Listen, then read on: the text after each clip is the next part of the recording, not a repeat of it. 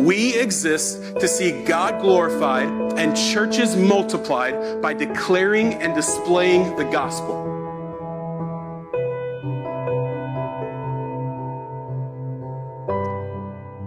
Corinthians 5:11 through 21. Therefore, knowing the fear of the Lord, we persuade others. But what we are is known to God, and I hope it is also known to your conscience.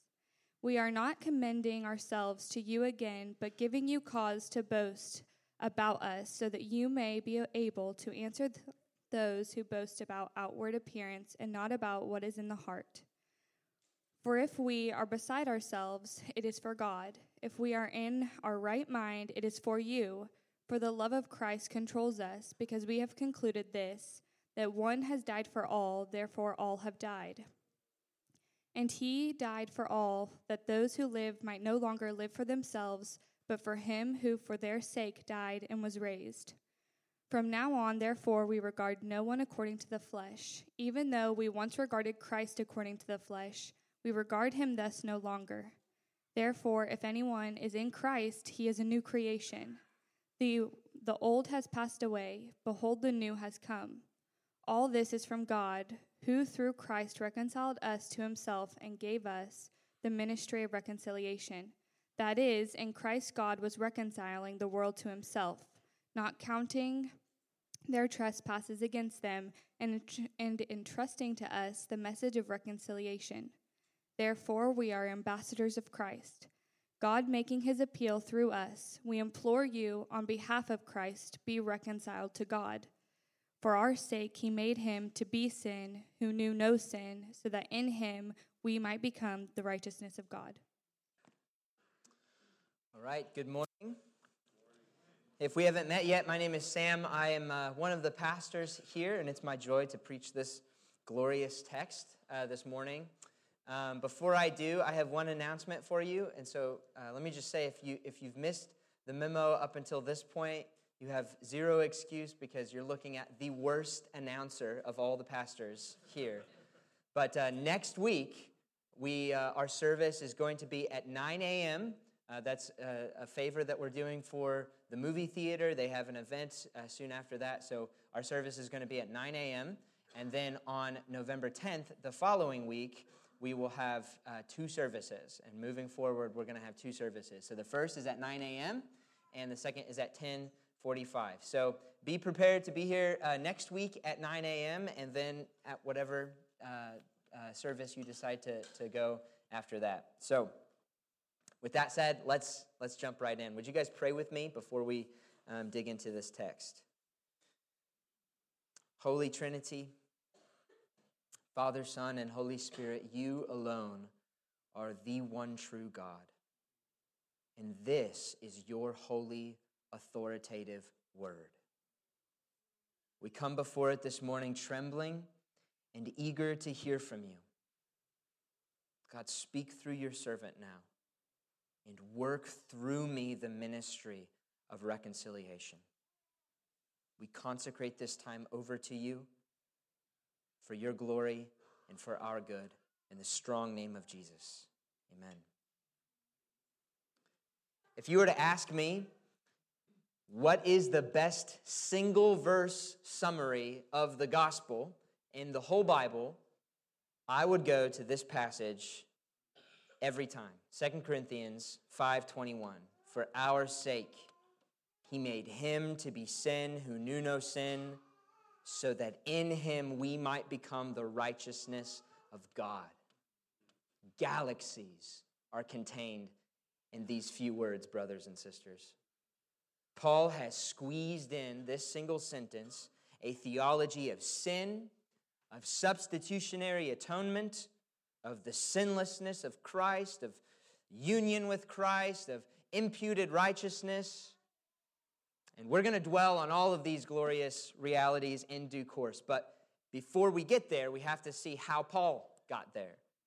So we're going to start in verse 11 and then work our way through the text. And then we will land here in verse 21, and I'll offer some theological reflections. But first, let's begin in verse 11. Read that with me. Verse 11, therefore, knowing the fear of the Lord, we persuade others. But what we are is known to God, and I hope it is known also to your conscience. We are not commending ourselves to you again, but giving you cause to boast about us, so that you may be able to answer those who boast about outward appearance and not about what is in the heart. So remember what we just read last week. Pastor Josh expounded Paul's desire for heaven, right? And hope for the resurrection when the tent of his earthly body could be traded in and upgraded for a resurrected permanent temple, a body that will be fit to dwell bodily with Christ in the new heavens and the new earth. So in last week's passage, Paul was totally heavenly minded. And I want to emphasize this point because it's often assumed that to be so heavenly minded is to be no earthly good, right? You've heard that phrase before. Don't be so heavenly minded that you're no earthly good. But this is not the case for Paul. Far from devolving into pie in the sky sentimentalism or frightful escapism, a head full of heaven drives Paul to mission. He's like C.S. Lewis's Narnia character, Reepicheep, the talking rat who proves himself to be the bravest and most valiant servant in Aslan's army precisely because he's so enamored with a laser-like vision on getting to the edge of the world and the beginning of Aslan's country. Like Reepicheep, meditation on heaven does not incentivize inaction for Paul. It incentivizes mission. This is a passage about mission. And notice specifically, Paul's motivation in verse 11 for persuading others is the fear of the Lord. What's he getting at? Well, I think we need look no further than verse 10. For we must all appear before the judgment seat of Christ, so that each one may receive what is due for what he has done in the body, whether good or evil. Paul feels the terrifying weight of eternity. The stakes are gravely high. What people stand to gain and what people stand to lose is of infinite consequence. And so Paul persuades. And this motivation, says Paul, is to be contrasted with the kind of short-sighted, self-glorifying motive of persuasion for boasting, right? A persuasion for the super-exaltation. He's not motivated that way. He's motivated by fear of the Lord. And so he persuades. He's not impressed with a self-exalting motivation for persuasion. In fact, he's so little impressed with this kind of hubris that he's content to look crazy. Look at verse 13. For if we are beside ourselves, it is for God. If we are in our right mind, it is for you. This is likely a response to a personal slur against Paul. Like, do you really want to listen to Paul? He's crazy. So Paul's basically saying, yeah, crazy for God, you know. You could say that again. He's saying, I don't care what you call me. I want you to know I am motivated by my love for God and my love for you. Verse 14, for the love of Christ controls us, because we have concluded this, that one has died for all, therefore all have died. And he died for all, that those who live might no longer live for themselves, but for him who for their sake died and was raised. Now, when Paul says Christ died for all, therefore all have died, he's using union with Christ language, similar to the kind of language that he uses in Galatians when he says, I've been crucified with Christ, which means that when he says Christ has died for all, therefore all have died, he cannot be saying that all of humanity without exception has died in Christ. And we know that because the result of dying with Christ is that those who have died in Christ become the righteousness of God. Verse 21, we'll see that in a little bit. Actually, the all who have died with Christ in verse 14 is defined for us in verse 15. The all who have died in Christ in verse 14, in verse 15 are those who who live no longer for themselves, but for him who for their sake died and was raised. Now, we'll return to this idea later on, but in the meantime, I want you to notice the central point that Paul is making in this passage. He's saying that the love of Christ is what controls him. He is controlled by this irresistibly compelling love of Christ. This Christ who sacrificially gave up his life to save sinners. That display of love grips Paul's affection, and he's constrained to preach the gospel and to live no longer for his own sake. Do you see what he's saying here? He's saying that the self-exalting, self-glorifying life that is so attractive to the Corinthians and that the super apostles are so good at demonstrating, that kind of life is exactly the kind of life that Christ died to save us from. He's saying, in other words, living a life that is poured out and spent and used up for the sake of Christ and his glory and not our own is actually a benefit of salvation. It's not a downside. It's one of the perks of salvation. That we no longer have to live for ourselves. We can live for something bigger. Verse 16, from now on, therefore, we regard no one according to the flesh. Even though we once regarded Christ according to the flesh, we're regarding him thus no longer. So here Paul is continuing to drive in this point that he's been working at all throughout this letter. The point is this: the Corinthian paradigm for success was entirely too fleshly. It was wrong-headed. They were taking their cues from a worldly, conventional wisdom. According to the flesh, the super apostles, with all their grandiosity and boasting and wealthy and wealth with letters of recommendation and rhetorical flourish, those guys, according to the flesh, were the apex of ministry. According to the flesh, the cross was a shameful display of losing. According to the flesh, Paul was weak and pitiful and embarrassing. According to the flesh, appearances are everything. And Paul says, not so for me anymore. That used to be my perspective, even of Christ, but not anymore. I regard no one according to the flesh anymore. I view all of the world through one lens, in Christ or those who are in Christ and those who are not. And I don't take into consideration wealth or prestige or position or anything else that you consider so important. I no longer view people according to the flesh. What happened to Paul to bring about such a radical change of perspective?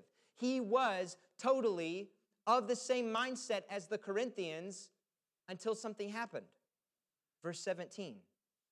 Therefore, if anyone is in Christ, he is a new creation.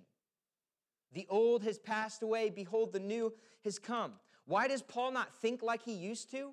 Why does he not see people according to the flesh anymore? Because he's literally not the same person anymore. He has been completely transformed. He is a new creation. And this should make us think back on chapter 4, verse 6 that we covered a few weeks ago, right? When Paul says, for God who said, let light shine out of darkness, has shone in our hearts to give the light of the knowledge of the glory of God in the face of Jesus Christ. And just as in the case of that passage a couple of weeks ago, this passage should make us think simultaneously about God's glory in creation and in the new creation.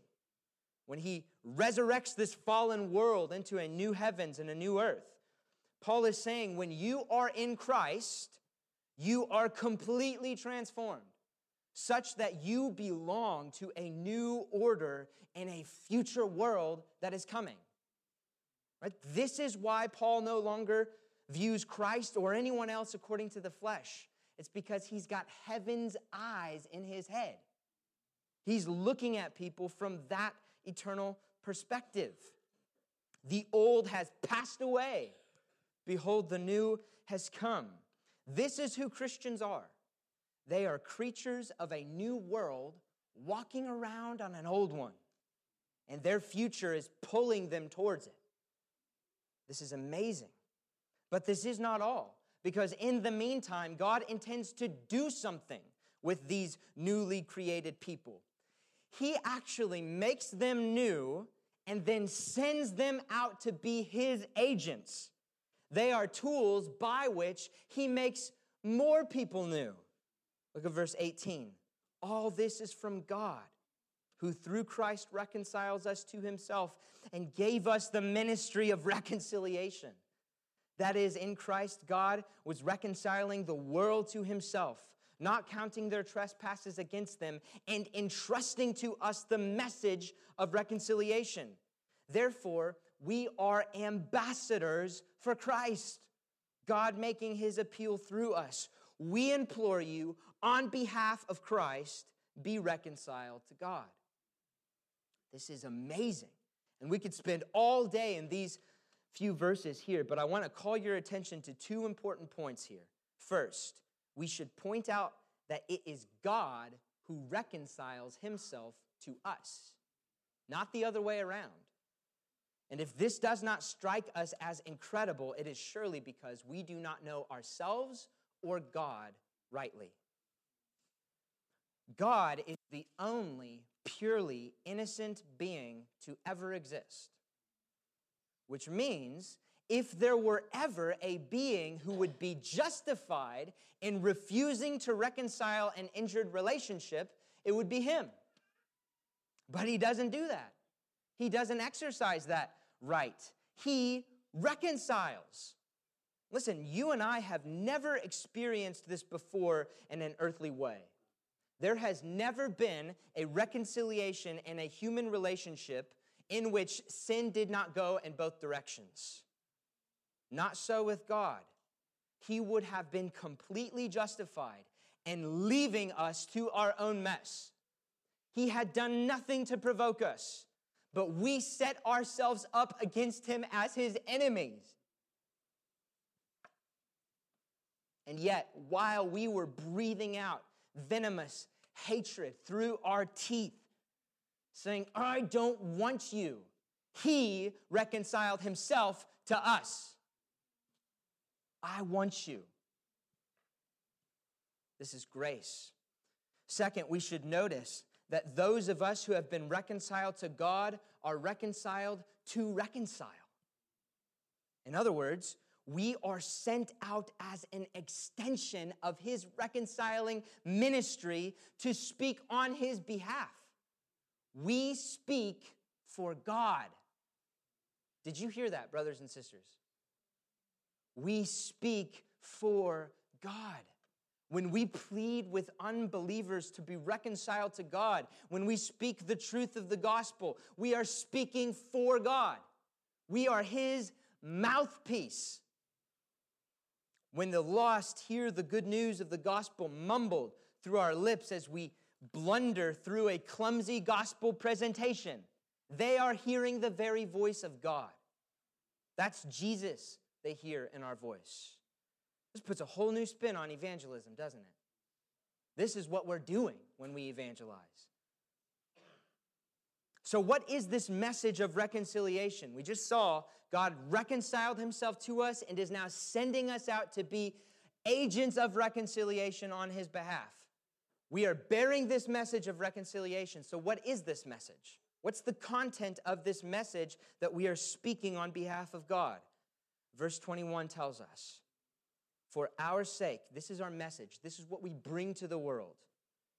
For our sake, he made him to be sin who knew no sin, so that in him we might become the righteousness of God. That's it. That's the message of reconciliation. The way that God reconciles himself to us. Here is the diagnosis of humanity's dire condition and the only hope for its cure. So for the rest of our time together, I want us to simply camp out here and revel in the gospel together. And I'd like to offer 5 theological reflections in light of this glorious verse. First, notice the severity of sin. Paul says, for our sake, God the Father made Christ to be sin. The second person of the Trinity, the eternal Son of God, added a human nature to himself and lived and breathed on this planet. And he, this God-man, the Father, made to be sin, Paul tells us, for our sake. Why?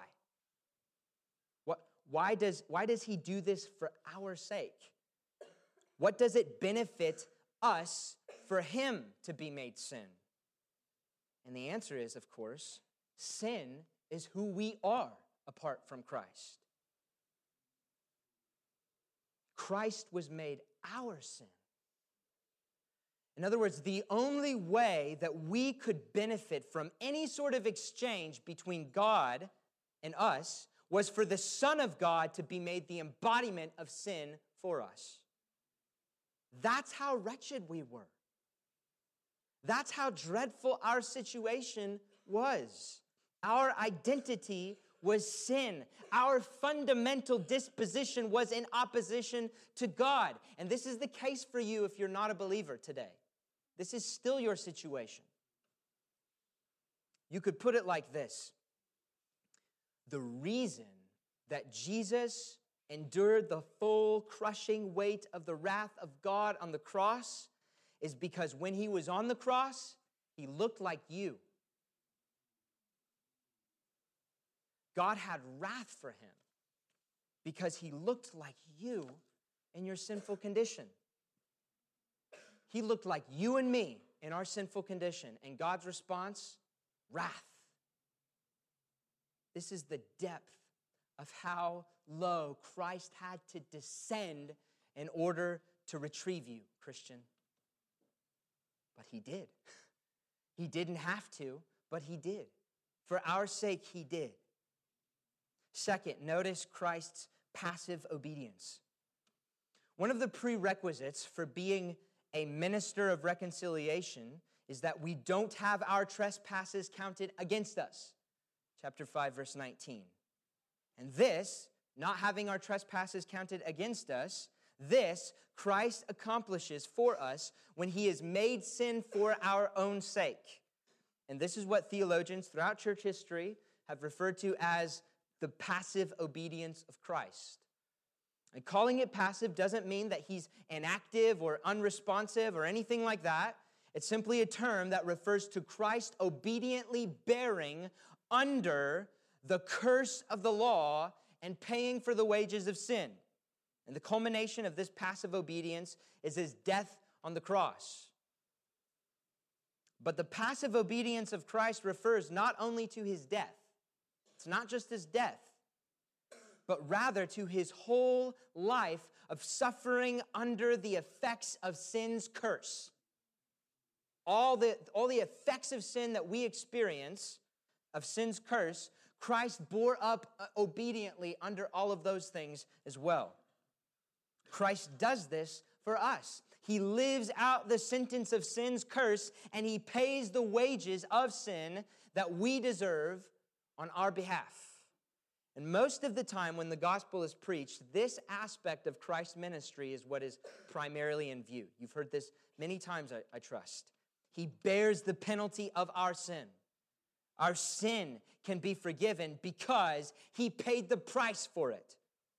The wages of sin is death, and he pays those wages for us on the cross. And another big theological, this is a Bible word though, big Bible word, he propitiates the wrath of God, which simply means, propitiation means that he satisfies and absorbs the wrath of God in himself and thereby diverts it away from us. The wrath of God was the executioner's axe swinging down toward our neck, and he put his neck on the line in our stead. That's the passive obedience of Christ. But third, notice also Christ's active obedience. For our sake, God made Christ to be sin who knew no sin, so that in him we might become the righteousness of God.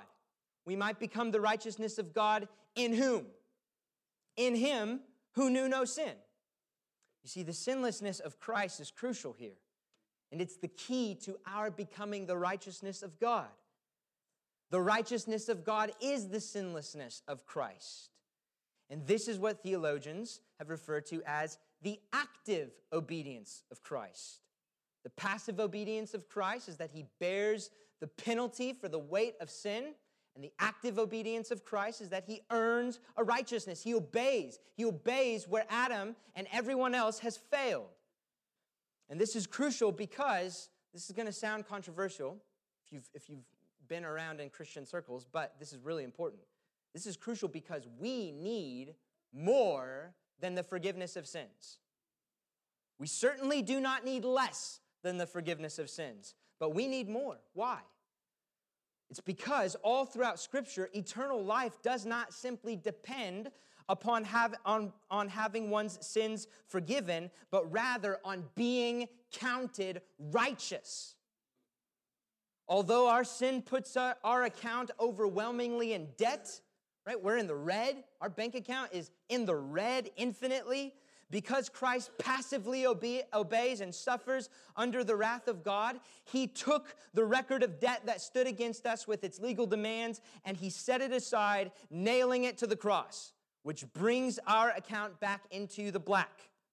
Now our account is no longer infinitely in debt, which is wonderful. But Christ does not stop there.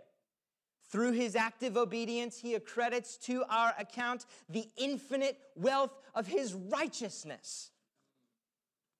Which brings us to our fourth meditation. Fourth, I want you to notice imputation. This verse instructs us on the glorious doctrine of imputation. That is, God imputes or accounts, he credits our sin to Christ and Christ's righteousness to us. This is what Martin Luther called the great exchange. My sin for Christ's righteousness. My failure for his success. My impurity for his purity. My rebellion for his allegiance. My trespasses for his obedience. My filthy and stained rags for his spotless robes of righteousness. We sinners live lives of rebellion and failure and disobedience and thereby earn the wrath of God. In contrast, Christ, as a man, lives a life of submission and success and holy, worshipful obedience and thereby earns the favor of God and eternal life. And in this glorious exchange, he takes our record upon himself and places his record upon us. He receives the wrath that our sin earned, and we receive the blessing that his obedience earns. In the name of reconciliation, God sent Christ not only to bear the wrath that our sin earned, but also to earn a righteousness for us to bear. But oh, brothers and sisters, we must say even more. For this exchange is not some sterile, impersonal swap, but rather the effect of a union that is more intimate than we can dream of. It's not that we stand here and I hand Christ my unrighteousness and he takes it and he hands me his righteousness in such a way that it's possible for us to make this exchange without ever touching. It doesn't happen like that. Fifth, notice, union with Christ. For our sake he made him to be sin who knew no sin, so that in him we might become the righteousness of God. None of these glorious realities that we've been reveling in are benefits that can be abstracted from the person of Christ. The person of Christ, you don't get the gifts of Christ without the person of Christ. We receive these glorious truths, these things, we receive these gifts through our union with Christ. One pastor once put it like this: Christ did not die so that you could live. It's kind of jarring. Christ did not die so that you could live. Christ died so that in him you could die. And Christ was resurrected so that in him you could be resurrected. You see, my union with Christ means that the Holy Spirit has connected me to him, has incorporated me into Christ, such that his life becomes mine, his death becomes mine, and his resurrection becomes mine. For me to be united to Christ means that it would now be unjust for God to condemn me to eternal death on account of my sin. Why? Because in Christ, I have already been put to death for that sin. I have been put to death for that sin. That sin has been accounted for by virtue of my union with Christ. In Christ, my record of debt that stood against me with its legal demands has been set aside and nailed to the cross and buried in the grave. In Christ, I've been resurrected to walk in newness of life, free from the condemnation that drove me to be crucified with Christ. All this is how Christ's passive obedience is something that we can actually benefit from. When Christ is united to us in our sinful shoes, he walks the mile in those shoes to the cross, so that when all is said and done, we can rest assured in this glorious truths. And brothers and sisters, especially those who have a tender conscience, I want you to hear this glorious truth. God is not letting us off the hook for a single one of our sins. He's not. He's not letting you off the hook for a single one of your sins. We are sentenced to death for every single one of them, but we're sentenced to death for every one of them in Christ. And in Christ, there is much more than death for sins. In Christ, there is also a resurrection, a righteousness of a life fully obedient to the law, a life that you and I could never live, but one that Christ has lived on our account. Without union with Christ, righteousness, the righteousness of his active obedience, offers little comfort to sinners like us. What good does it do us to know that someone else has achieved perfection? That's just insult to injury, right? You are such a failure, but good news, somebody else is perfect. Okay, great, good for them. But union with Christ means that such perfection is ours in a true and meaningful way. Listen, it's not simply that the Father looks at us and agrees to pretend that we are righteous. That's not what's happening. In Christ, we are righteous. Union with Christ is how the great exchange happens. None of the benefits of Christ can be found outside of Christ himself. Forgiveness and righteousness and adoption and new life and sanctification and glorification and resurrection and every other spiritual blessing in the heavenly places are located in him and nowhere else. He is not a dispenser of gifts. He is the gift. We get them by virtue of being united to him. And hear me, friends, this is a promise. And so we close with some pastoral charges. And the first is to any non-Christians that are here today. The charge is simple. You've probably expected it. Be reconciled to God. Speaking as an ambassador of Christ on his behalf, pleading with you to be reconciled to God. Come to Christ and be reconciled to God. Paul is very clear that in this transaction, you bring nothing to the table but your need. The only righteousness that God will regard is Christ's righteousness. You need to know that. The only righteousness that God will regard is Christ's righteousness. So, if you think that you can come to the Father partly on account of your own performance, and then the rest of the way on account of Christ, you are sorely mistaken. You don't get Christ's righteousness if you insist on holding on to any of yours. This is what faith alone means. Guys, the hands of faith are always empty. That's what faith alone means. We're coming with empty hands. But if you come to Christ with empty hands, he will give you himself with all of his blessings that come with him. The Father's beaming smile of approval is shining on his Son. It's shining on Christ. And if you want to get in on that, and feel the warmth of his beaming smile of approval, you got to get in Christ. That's where you get it and nowhere else. And hear me, friends, Christ is truly offered to you now. Christ himself and all of his benefits. Come to Christ and have your sins righteously condemned in him. Come to Christ so that in him you might be resurrected to walk in newness of life. Come to Christ so that in him you might be made a new creation. But if you refuse him, beware. The holiness of God demands that the wages of sin are paid. And this means that every sinner, this is really important, every sinner will die for his or her sins. The option before you is this: will you die in Christ or die outside of him? Will you die in Christ so that you might be resurrected in him, bearing a perfect righteousness that you did not earn, meriting eternal life? Or will you die outside of him, apart from him, to die eternally in hell?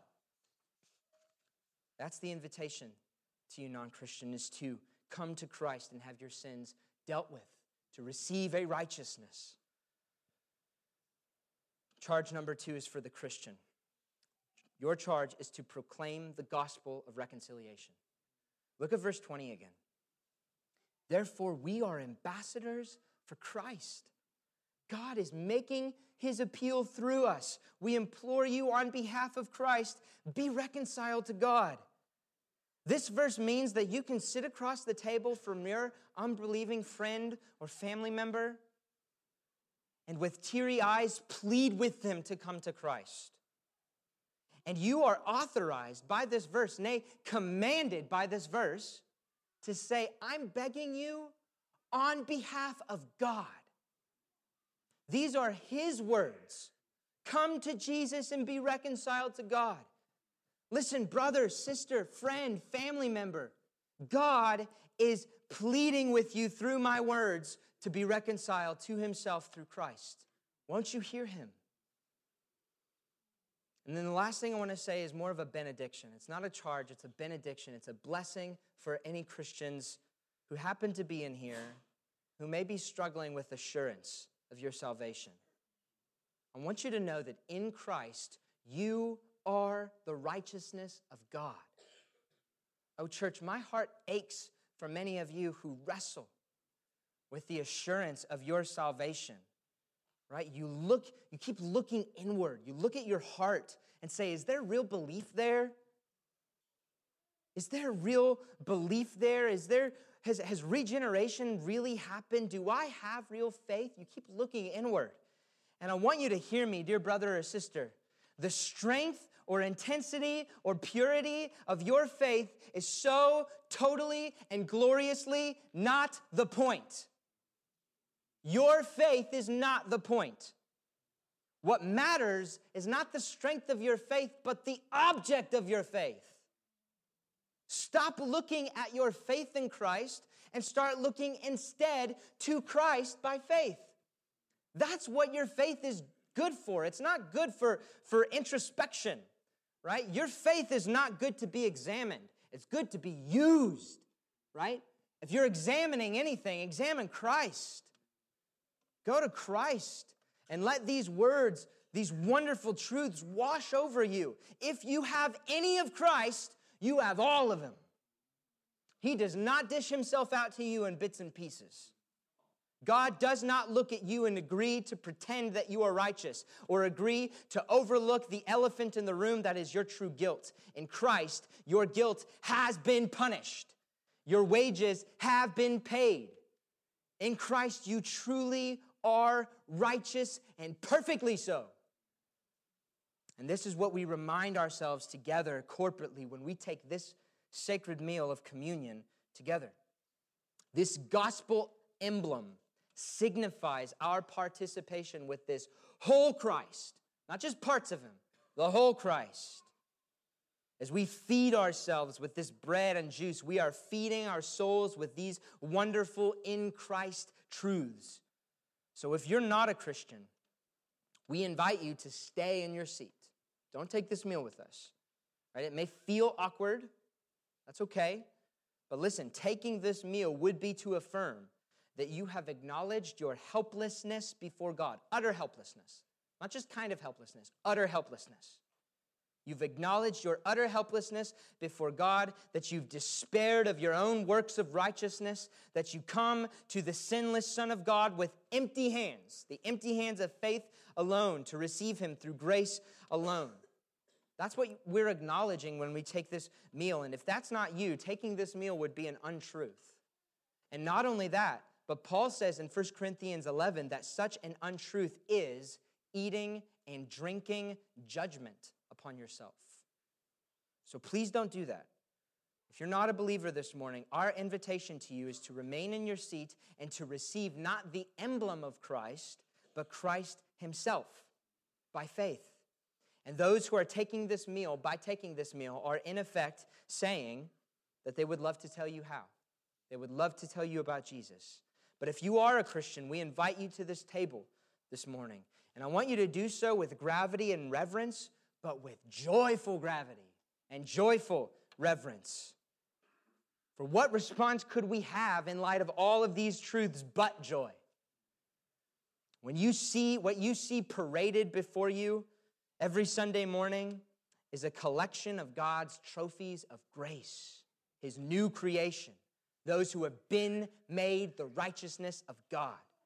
So let it stir your affections in glad adoration.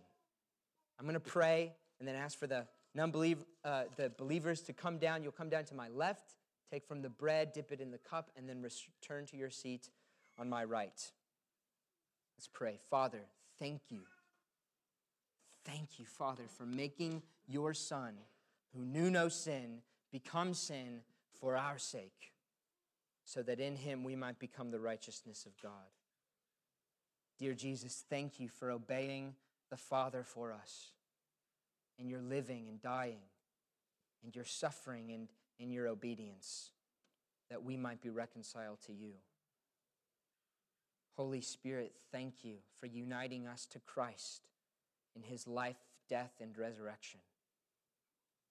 Triune God, thank you for reconciling yourself to us and entrusting us with this ministry of reconciliation. May these words that I just preached this morning do the work of reconciling more sinners to yourself.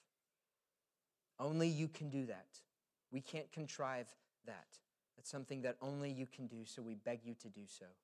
In the strong name of Jesus, amen. I love you, Emmaus. Come and take.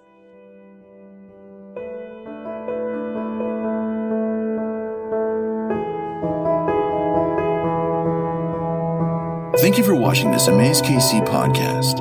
More information about Amaze KC can be found available online at www.amazekc.com.